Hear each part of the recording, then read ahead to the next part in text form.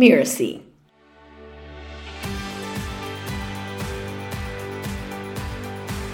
In the early days, the biggest mistake that I probably made was hiring brilliant jerks. They were incredibly good at the skill set, but incredibly toxic to the people that they ended up working with. And the understanding that I didn't get right at that point in time was the work is the quality of the product, and there can be no brilliant jerks on the team because that is a big detractor on going far together versus going fast alone.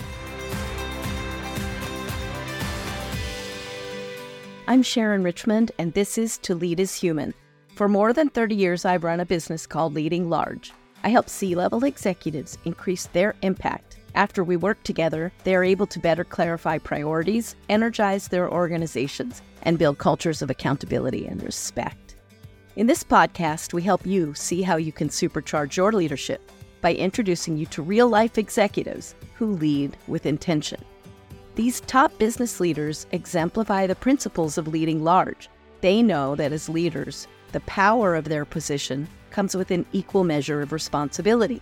These leaders run successful organizations, delivering genuine value to their customers, clients, and stakeholders, while they also prioritize building organizations that provide purpose, meaning, and a healthy environment for employees. We have the opportunity to learn from the challenges and successes they've experienced on their human journey.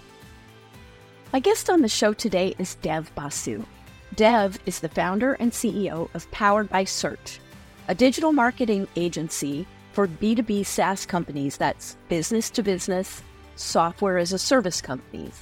His company drives predictable growth for their clients, which helps them to scale geometrically. Dev founded Power by Search during his last year in university, and within 2 years, the company was already boasting 7-figure sales. Within another 5 years, Dev had merged with 2 other companies, taking Powered by Search to the next level and more than doubling the size of the business. As you listen to our conversation, pay attention to how intentionally Dev integrates his values into every aspect of the work he's doing. This intentionality is further reflected in the specific practices he will describe about how they act in the company to be sure that that intentionality is carried through in everything from how they serve clients to how they start meetings. Welcome to the show, Dev. I'm looking forward to talking through the challenges you've faced and insights you've developed along your leadership journey. Thank you so much for having me. Excited to jam. Great. So, Dev, why don't you start us off with a brief overview of the company as it looks today and maybe what it's like for the people who work there?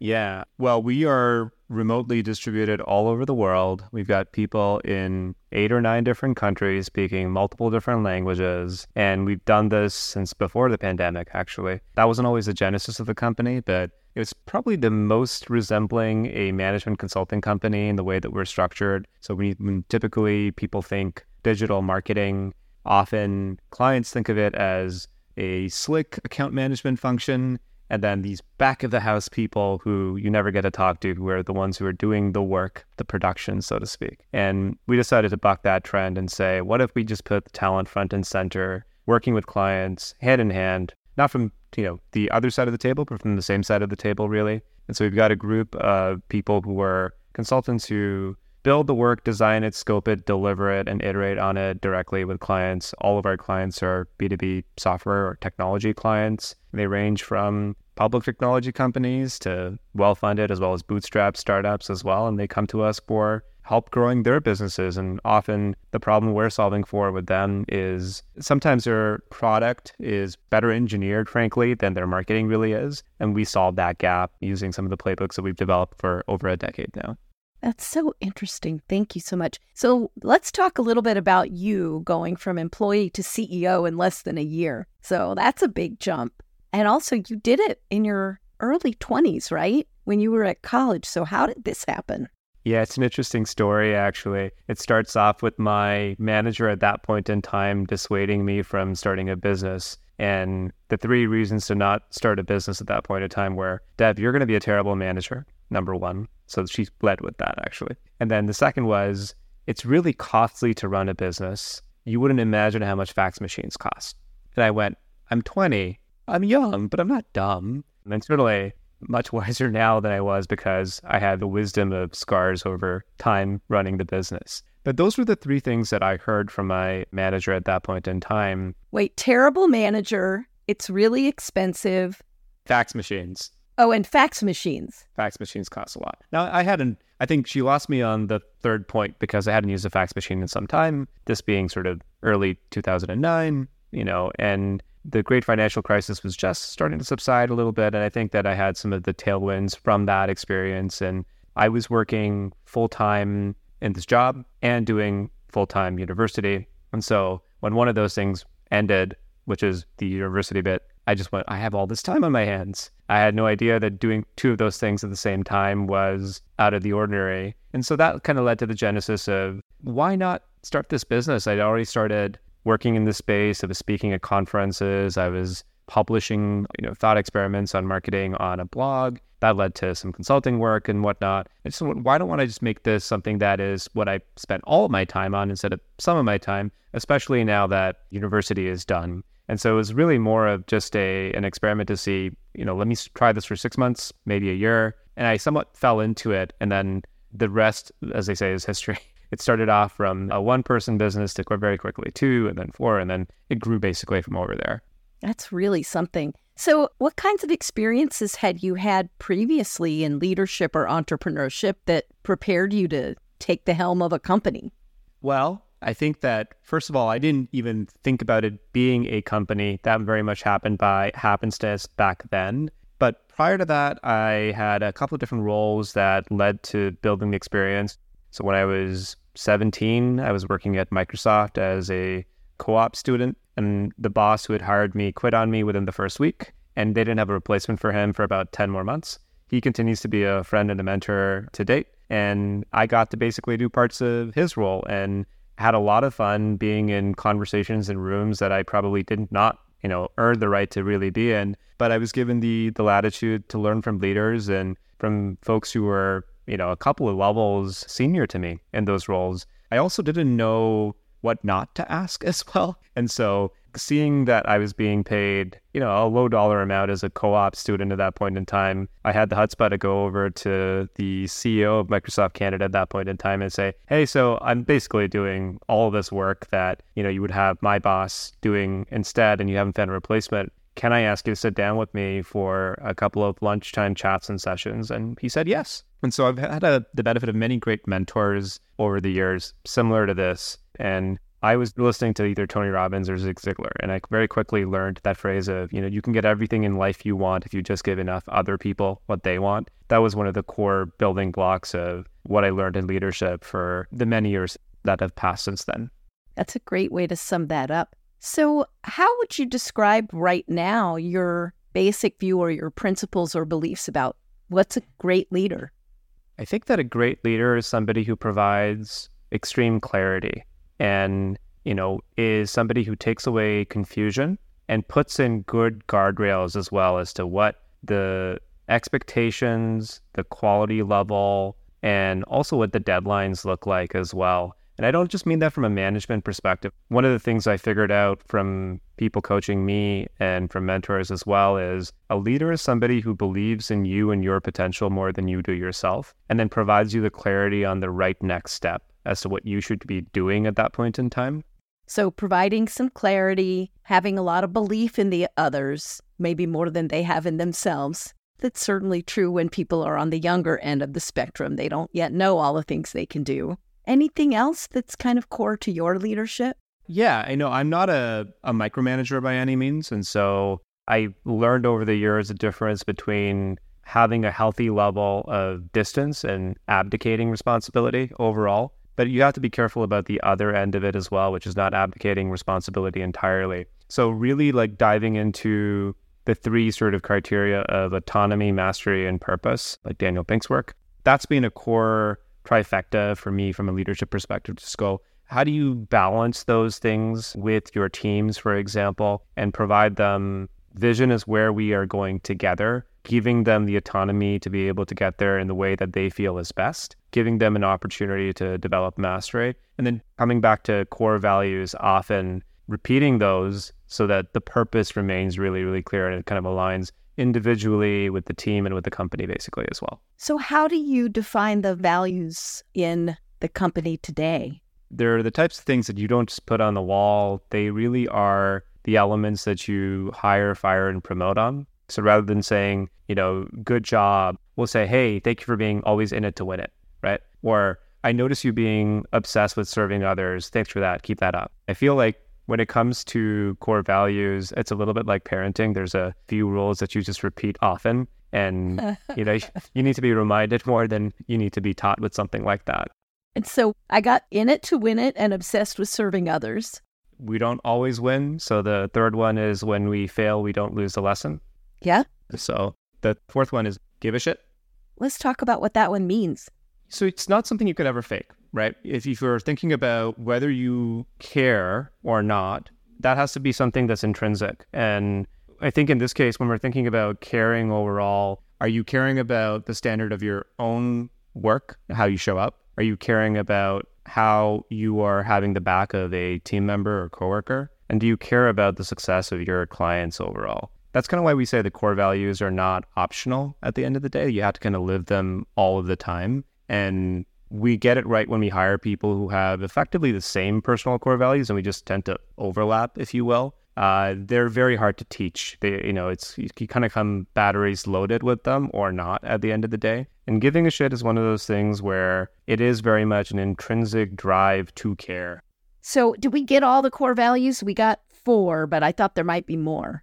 The last one is practice a growth mindset. That's a big element of, the industry that we work in is always changing. I think the role of what a marketer, especially a digital marketer, has been responsible for has only expanded over the last decade. Now you need to be an expert in everything from analytics to, consumer psychology to being able to work on ad platforms and know content. A very simple telltale sign of this is when we start looking at job descriptions and all of the bullet points for competencies, they've only expanded over time. And so you really do need to be the sort of Swiss Army knife, if you will, in terms of your T-shaped skill set. That's great. So would you say that those core values came out of your own belief set, or how did they emerge? They certainly did, I think, emerge from a lot of my own beliefs and practices. I think the early stages of entrepreneurship are often about duplicating or adding capacity to what one is good at. And about 5 years in is when I shifted to hiring complementary skill sets, but the same core values at the end of the day. That's great. So it sounds like you were pretty tuned into that even at the beginning. Yeah, and I think I have an old file that I, started as a way of maybe codifying or noting this type of stuff down. When it comes to something like practicing a growth mindset, I really thrive on learning and always developing new skill sets or upgrading skill sets that I have right now. I was, always be in it to win it. The be obsessed with serving others came from servant leadership. And specifically, one of the things we did with our org chart in the early days was we flipped it. So it wasn't, me as a CEO at the top, it was me at the bottom. And then we had our executive team and the individual contributors were at the top, which always made sense to me because I'm like, these are the frontline people. They know how to solve problems way better than I do because I just don't have that same level of connection on a day-to-day basis with the client work that we end up doing. I think give a shit came from feedback. I was starting to ask peers and clients about how they felt about our work and how we were doing it. This kept coming up like, you guys really give a shit. It was literally something that came up in a lot of surveys and interviews. We're like, well, that's what people think we do. Let's just call it what it is. And then finally, the one about, when we fail, don't lose a lesson. In my bullet points in the notebook, it said, you either win or you learn. And so that's what it originally started out as before it became when we fail, don't lose a lesson. That's really cool. I really appreciate the reflection that you have offered on how long you were thinking about these and how much part of you they were before the company grew. And I guess one question is, how do you choose people? One of the hardest things in entrepreneurial leadership is hiring. And especially when you're not well known or you don't have a ton of resource, you're looking for the best people. How do you get the people that are the right fit?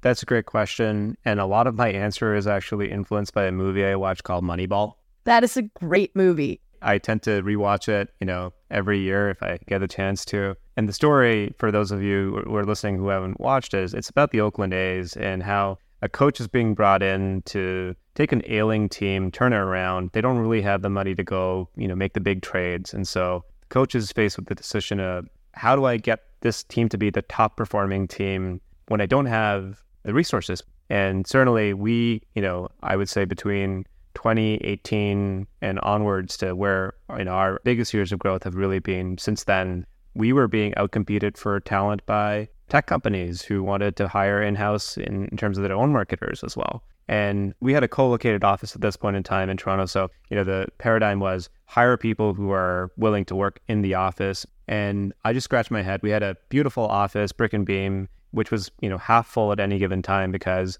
the reason for that was people were moving out of the city and starting to have their own families and whatnot. And they didn't want to commute 2 hours a day into the office, which I was completely fine with because we were always managing based off outcomes anyways, rather than time kind of in the office and that type of thing. And so there was a point where I just said, well, is it really a good idea to assume that the best possible talent is an hour away from wherever our physical office really is? And I don't know why I believed that for so long. And so in early 2019 is when we started, really opening up the doors to great talent from anywhere, frankly, in the world. And we just found this treasure trove of amazing people who were all around the world. We started hiring in the rest of Canada and the States and Brazil, in Europe, in Asia Pacific, for example, as well. And they were just great people. And, building a remote culture is tough. It was often seen as the redheaded stepchild of companies being formed. The second was we didn't want an in-office culture and a remote culture. There was no second-class citizens, basically, even pre-pandemic. And so one of the weirder aspects of that is we have, team members who are still an hour or two away who we don't meet with in person, even though we can, simply to avoid the sidebar conversations or the culture that may happen in person, so that the team members who we don't meet in person as often, for example, maybe at a company retreat that we have, they don't feel like there's two cultures. There's just one culture where everybody communicates in the same way and we show up and we have the same rituals and practices. And what are some of those rituals and practices that you think help perpetuate or grow the culture of this essentially remote workforce? One of the things I think that's important is really a culture that celebrates managing and performance-based off outcomes as opposed to inputs or outputs. So it's not about how long you work. It's not even about when you work, frankly. The work product is something that everybody can see. It's not behind closed doors. And that really creates an environment where what you produce really is your productivity at the end of the day. The second thing that's a bit different is because of asynchronous communication, a lot of what you would typically cover in meetings, we don't cover. So for example, a meeting isn't to review information that could have been an email or could have been a memo or an update or could have been a Loom video, for example. The point of a meeting is to get together and make a decision together about doing something, that needs to be decided, frankly, or that cannot be decided asynchronously. And so that comes as a very unique thing to new people joining Powered by Search. It's a refreshing thing for clients who can read faster than we can talk, frankly, when we're in a meeting. And it gets down to the brass tacks very quickly. And so that's an element of how we communicate.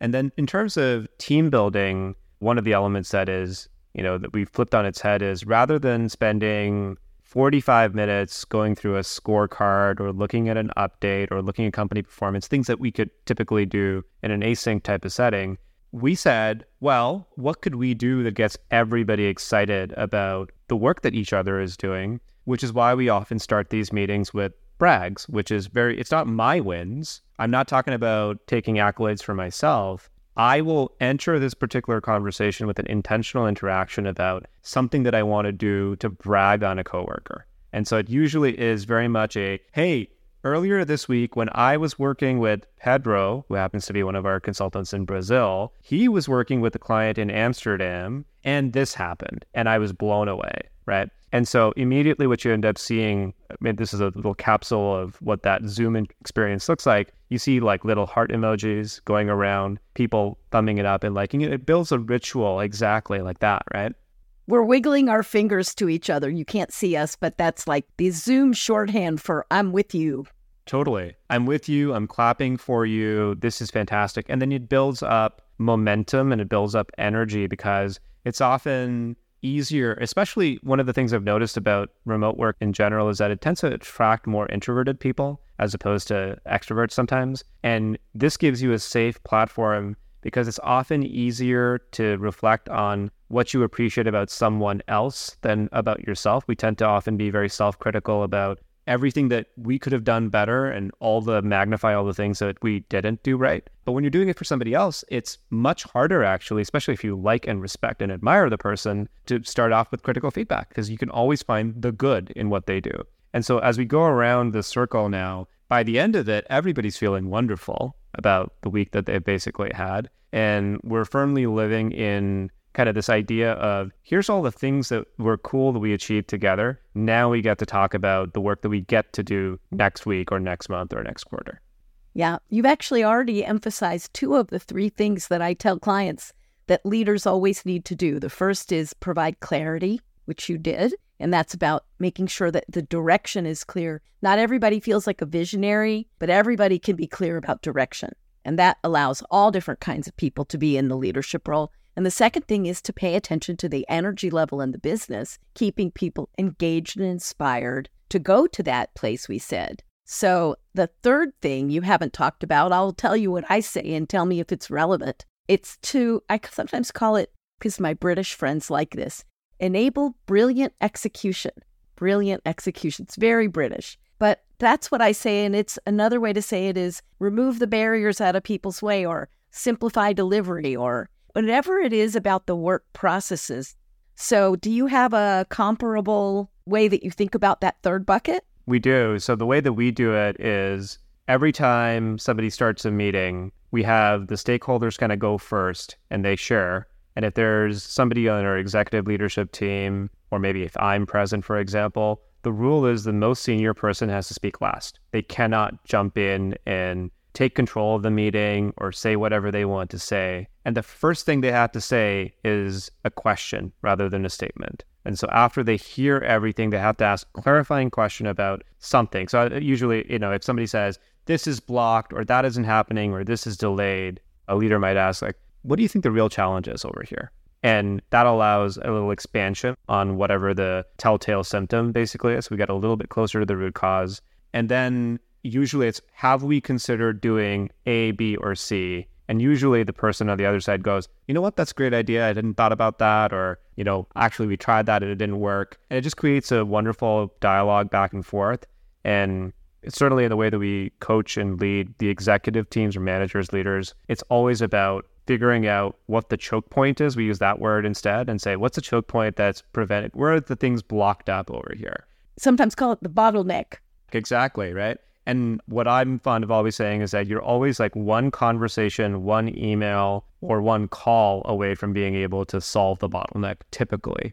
That's great. And how many employees now? We've got 30 folks on the team. So you've grown from 5 to 30. I have to imagine that your leadership approach has changed somewhat over the different stages of the company. So if you can remember back to like the real startup, like, do we have a product that anyone will buy? What was your leadership like then? And then once you got that product market fit, how do you think it shifted? In the early days, the biggest mistake that I probably made was hiring brilliant jerks. They were incredibly good at the skill set, but incredibly toxic to, the people that they ended up working with. And the understanding that I didn't get right at that point in time was the work is the quality of the product. And you need to hire people who have a certain skill set, and they then transform that skill set into work output that the client buys and so on. And that's, I think, being a fundamental shift, which is, there can be no brilliant jerks basically on the team because that is a big detractor on going far together versus going fast alone. And I think one of the things I realized about this business is I've been around long enough to hear a headline every year about X is dead. So, we do search engine optimization or SEO. SEO is dead, long live SEO. And the same thing is being said for everything. Content is dead. AI will it will rid you of your job. And the media will do anything to sensationalize these types of things. And so what I've really fundamentally now I believe is the longer you are in the game, the longer you can stay in the game. And to stay in the game long enough, you need to work with people who are like-minded, who have similar core values, who are always working on those core values to make, a better version of themselves this year than they were last year. And so the policy of no brilliant jerks on the team has really helped with that by, again, hiring, firing, and promoting based off core values. And I think that's one of the reasons we don't have any on our team really right now. That's really great. So one of the things that our listeners really value is hearing candid stories about some of the challenges that our guests have faced. And so maybe to that end, what are one or two of your defining moments, would you say? A challenge or piece of feedback or vulnerability that really changed the way you see yourself as a leader and the way you act as a leader? It's a great question. So I think I'll talk about two. One is maybe a recency bias of just what the last 12 months have been like. So because we work with B2B software and technology companies, the market has been brutal over the last 12 months. And the reason for that, certainly we're at a point in time, recording this in September of 2023, where rates have been higher than they have been in 40 plus years. The economy is slowing down. And we work in a specific sector which kind of blew up in 2020 and 2021 because when the capital was easy and free and you had these incredible valuations and it felt like it would never stop, but it did.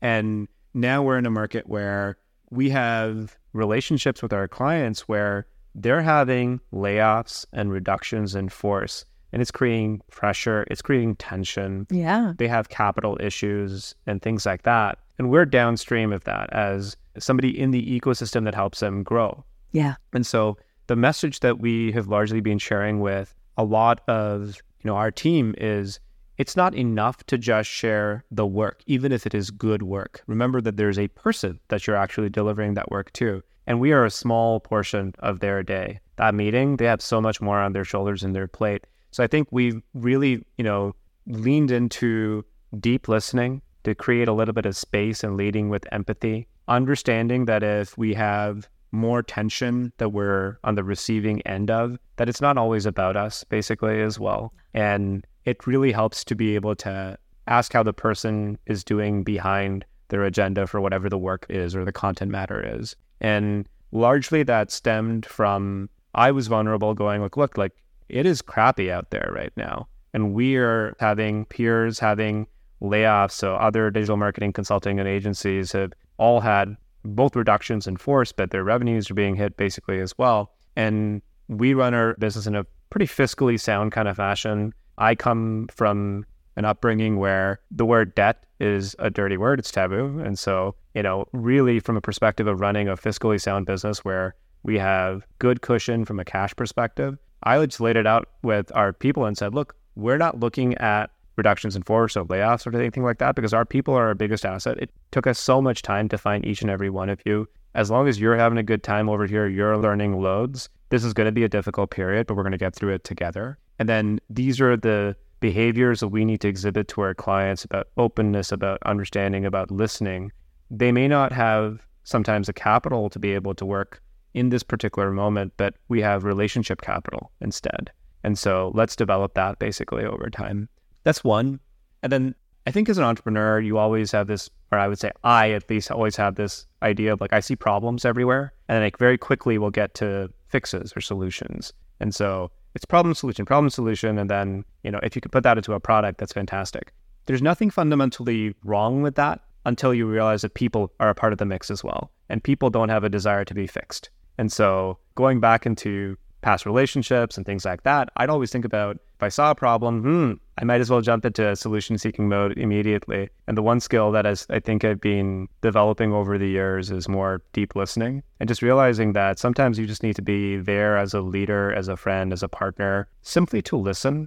And it's actually kind of freeing because for somebody who is a recovering problem solver of all the things, including people, it's actually quite relieving to be able to go, I didn't actually have to solve the problem. All I had to do was be there for the person and give them the space to talk it out. And they felt better just as a result of that, basically.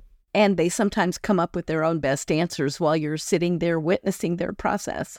The last gentleman that was on was Doug Campbell-John, and we had the same conversation, except that we learned the lessons from our daughters each of us, who said, I don't need you to fix my problem. And so we had a good laugh about that. I just want you to listen. Like, I don't need a solution. But I think the type A MBA types like myself and maybe like you too, like we've always been praised for our ability to come up with great solutions to big problems. And as you rise the executive ranks and you're shepherding a company, that's no longer your job. It's sometimes hard to give up for people. I don't know if it's been hard to give up for you. Oh, it's been incredibly hard because it's a common thing that just keeps coming back. And I had to go, wait a minute, you don't need to solve the problem right now. It actually takes away their agency if you just come in and commandeer the problem and the solution at the same time. Instead, just, again, deep listening and letting them come up with it in their own way. And sometimes asking a couple of good questions, for example, along the way, that might be facilitation and,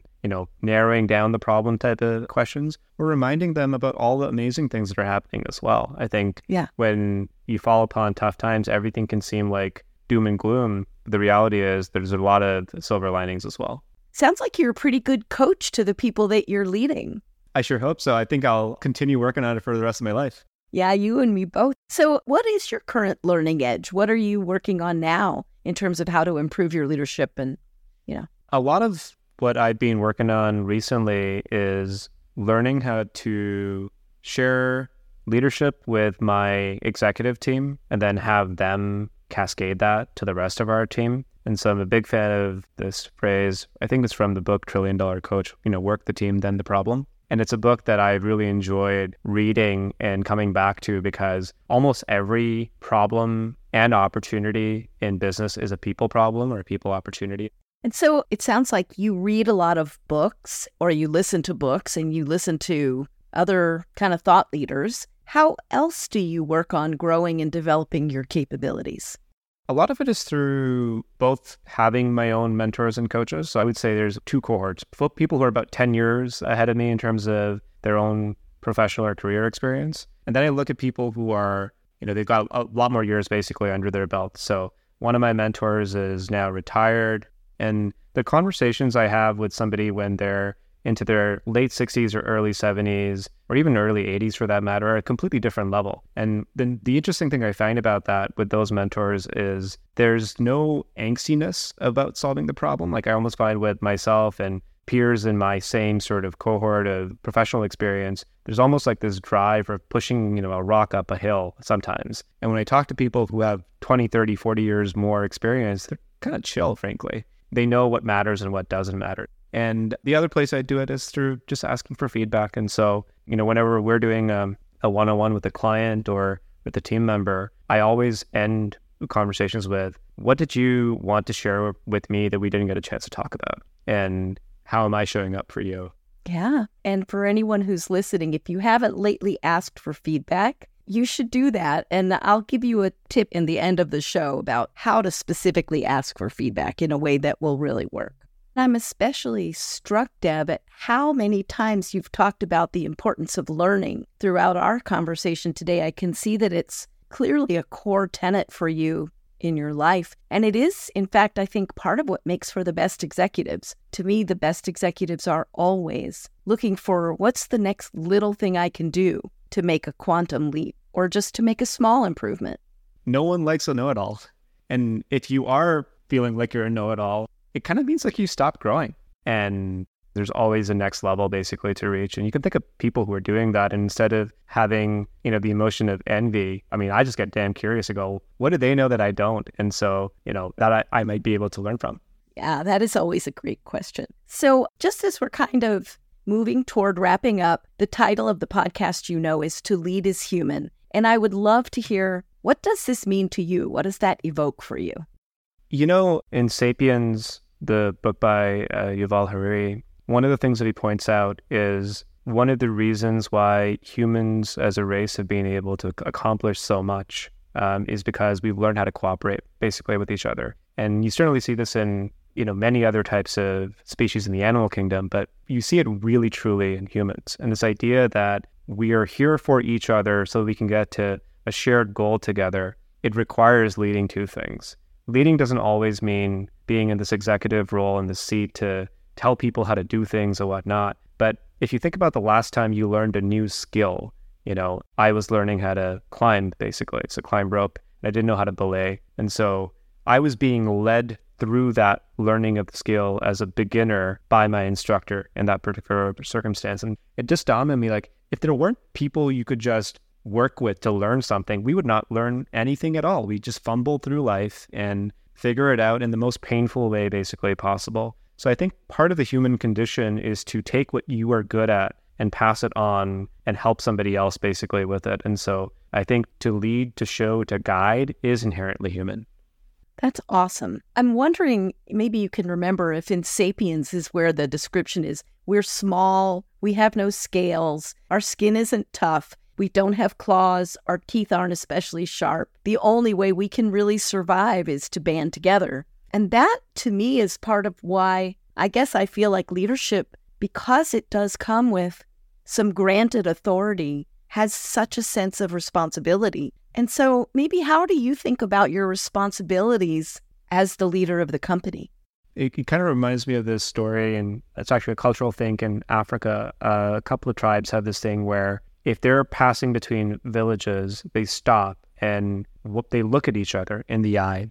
And I might be butchering this, but they say something like, Sawaborna, and the other person says, Sukurna, okay? And what it basically means is, I see you, and the other person says, I see you too. And quite literally, by seeing each other, they're willing each other into existence, not as a figment of imagination, but quite literally, the fact that they acknowledged each other it's the opposite is to think is to be. It's like, I literally see that you are here as a real person going your path, and I acknowledge you, and it's a two-way street. So I think when you sum that up to leadership, it really is the leader's job to be able to know their place in this group or this tribe of their team, and how each and every person is unique in their own way.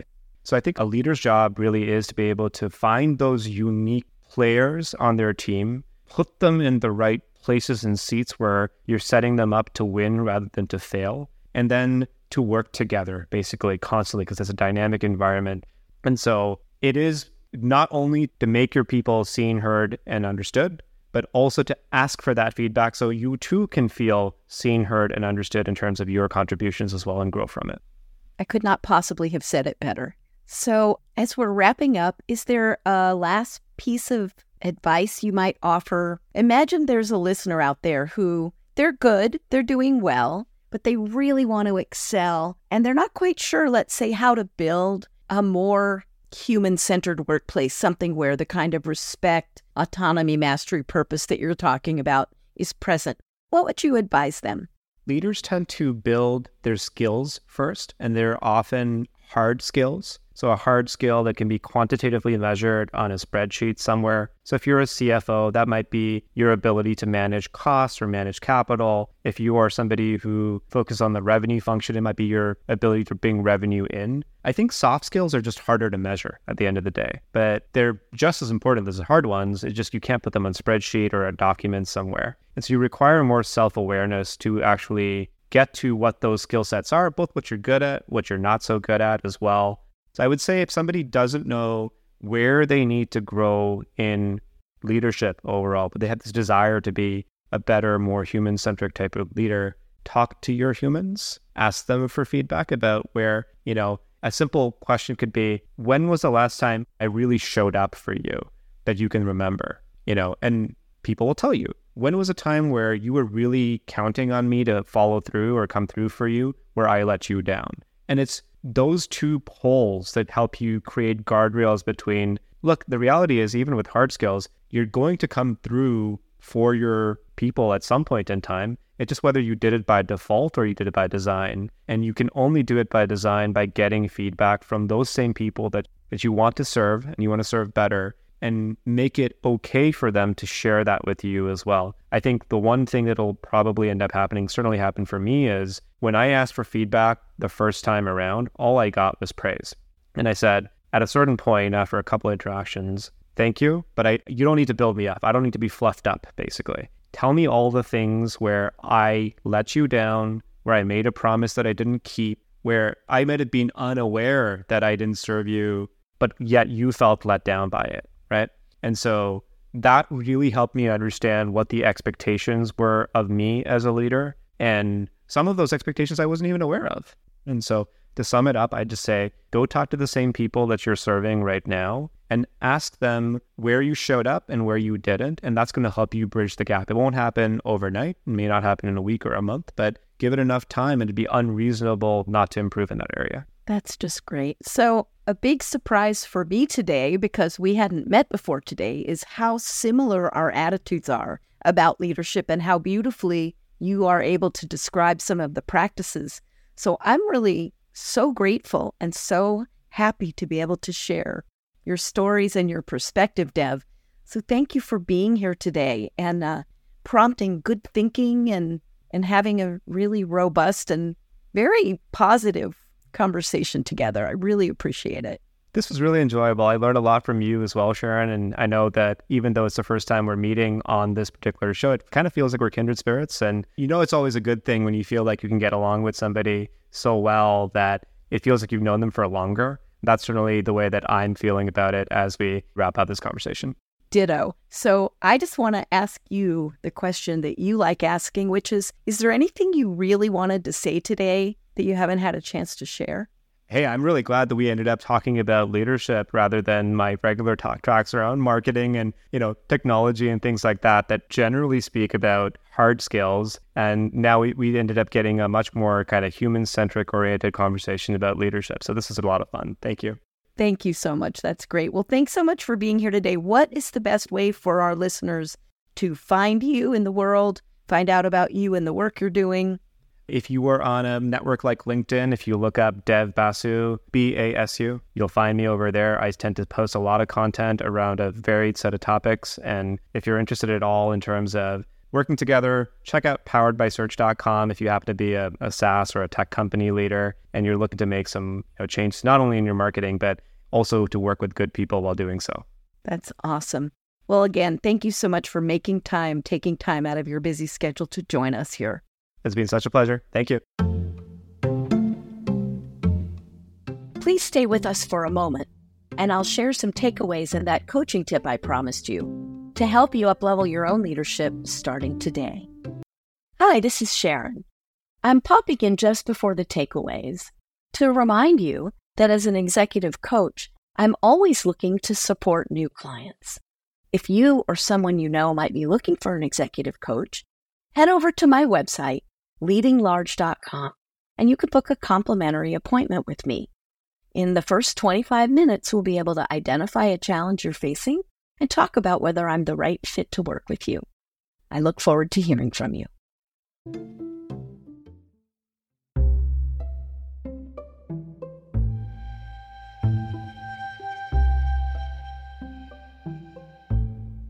So the first thing, of course, is that Dev places such tremendous emphasis on learning and on being intentional about how he learns. And not only has he found mentors, interestingly enough, mentors a little bit ahead of him, but also mentors quite ahead of him to help him make sure that he's developing multiple perspectives on what's most important for him to do next. The second thing is Dev's intentionality continues in the importance he places on asking for feedback. And as you know, when we talk about feedback, we're usually talking about how to give it, but the most important thing is to frequently ask. And the way Dev asks is a very easy, casual, natural way. Is there anything you wanted to talk about today we didn't get to? How am I doing at X? How am I doing at being your leader? How am I doing at supporting you? How am I doing at giving you developmental feedback? How am I doing at meeting your company's needs to clients? And by doing this, he's always collecting what's the next best thing we can do to delight somebody.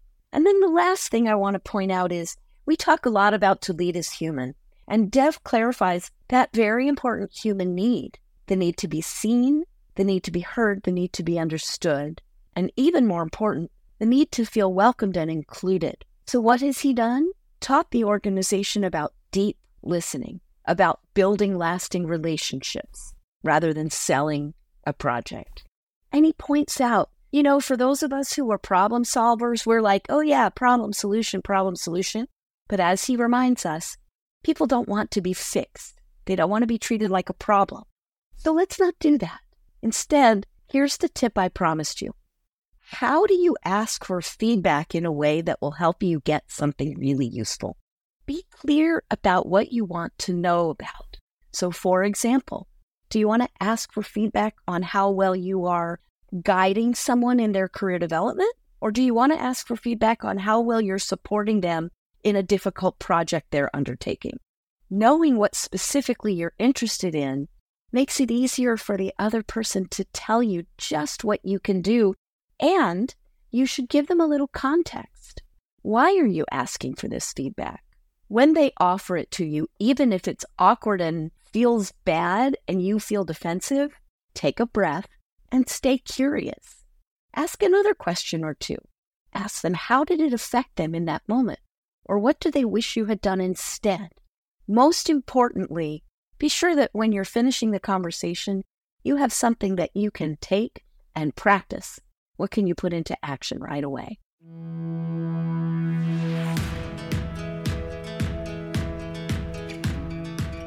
I'm Sharon Richmond, and this has been To Lead is Human. You can find out more about me at leadinglarge.com. That's LEADING, large.com. To Lead is Human is part of the Miracy FM podcast network, which also includes such shows as Soul Savvy Business and Making It.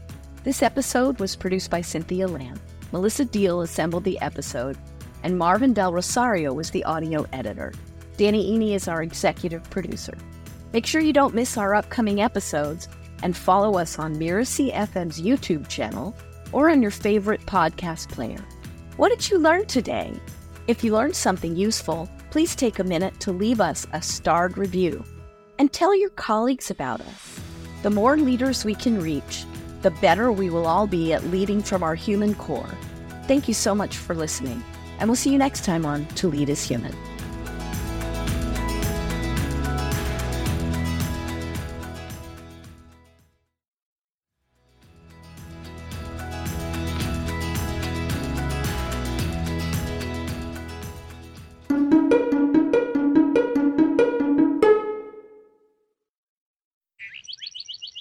Miracy. I'm Molly Mahoney. I'm Danny Eni. I'm Virginia Muskies. I'm Melinda Cohen. I'm Dave Lacani. I'm Michael Port, and you're listening to Making It. You would think that when you hit the New York Times list or the Wall Street Journal bestseller list, you would feel like you made it. For me, it never has. I think making it can mean whatever you want it to mean for you. Making it is about having time to spend as I want to spend it. Making it really is about being free to live according to your own genuine values and priorities. It's about acceptance. Not only like making money, but make a difference. Make a contribution. Like feeling like I'm making a difference to someone. And I don't think making it is a one and done. I think it's an ebb and flow spiral type of pattern. Making it, to me, really means being able to bring your whole self to the table. It's really a choice that you make every day. Because the truth is that you do not really know what you're doing until you get started doing it. I'd say that the first 7, maybe 8 years was like pushing a boulder up the hill. If there's anything that I could say to my younger self, I would say, really, like for real, trust. I would tell myself no shortcuts. No shortcuts. The path is always in front of you, even if it's not clear. The key is to keep moving forward. Everything requires work and effort, no matter how much you love it. You've got to find something that you love, something that you enjoy, so that your work is not a labor, it's not a chore. Don't compare yourself to others. But recognize that if you see someone else doing something that is of interest to you, you can do it also. I had this sensation of, I kind of felt like the walls were shaking, and I just felt like, that's what I've been doing all this time. That's who I am. In that moment, I knew who they were, I knew the burdens and distractions, and I knew full potential. And then I ended up ultimately in the Ultimate Frisbee Hall of Fame as a Johnny Appleseed for taking the sport out to the world. And so I just said to myself, you have to give this a try. If you don't give it a try, you'll spend the rest of your life wondering if you could have done it. The water is always changing, and your comfort with that doesn't come from knowing that there is no uncertainty coming. It comes from trusting in your competence to handle that. I like to say, don't emulate, elevate. That's how you're going to make it. Making It is a weekly podcast brought to you by our team at Miracy. New episodes are available on Spotify, Apple Music, and most anywhere else podcasts are found.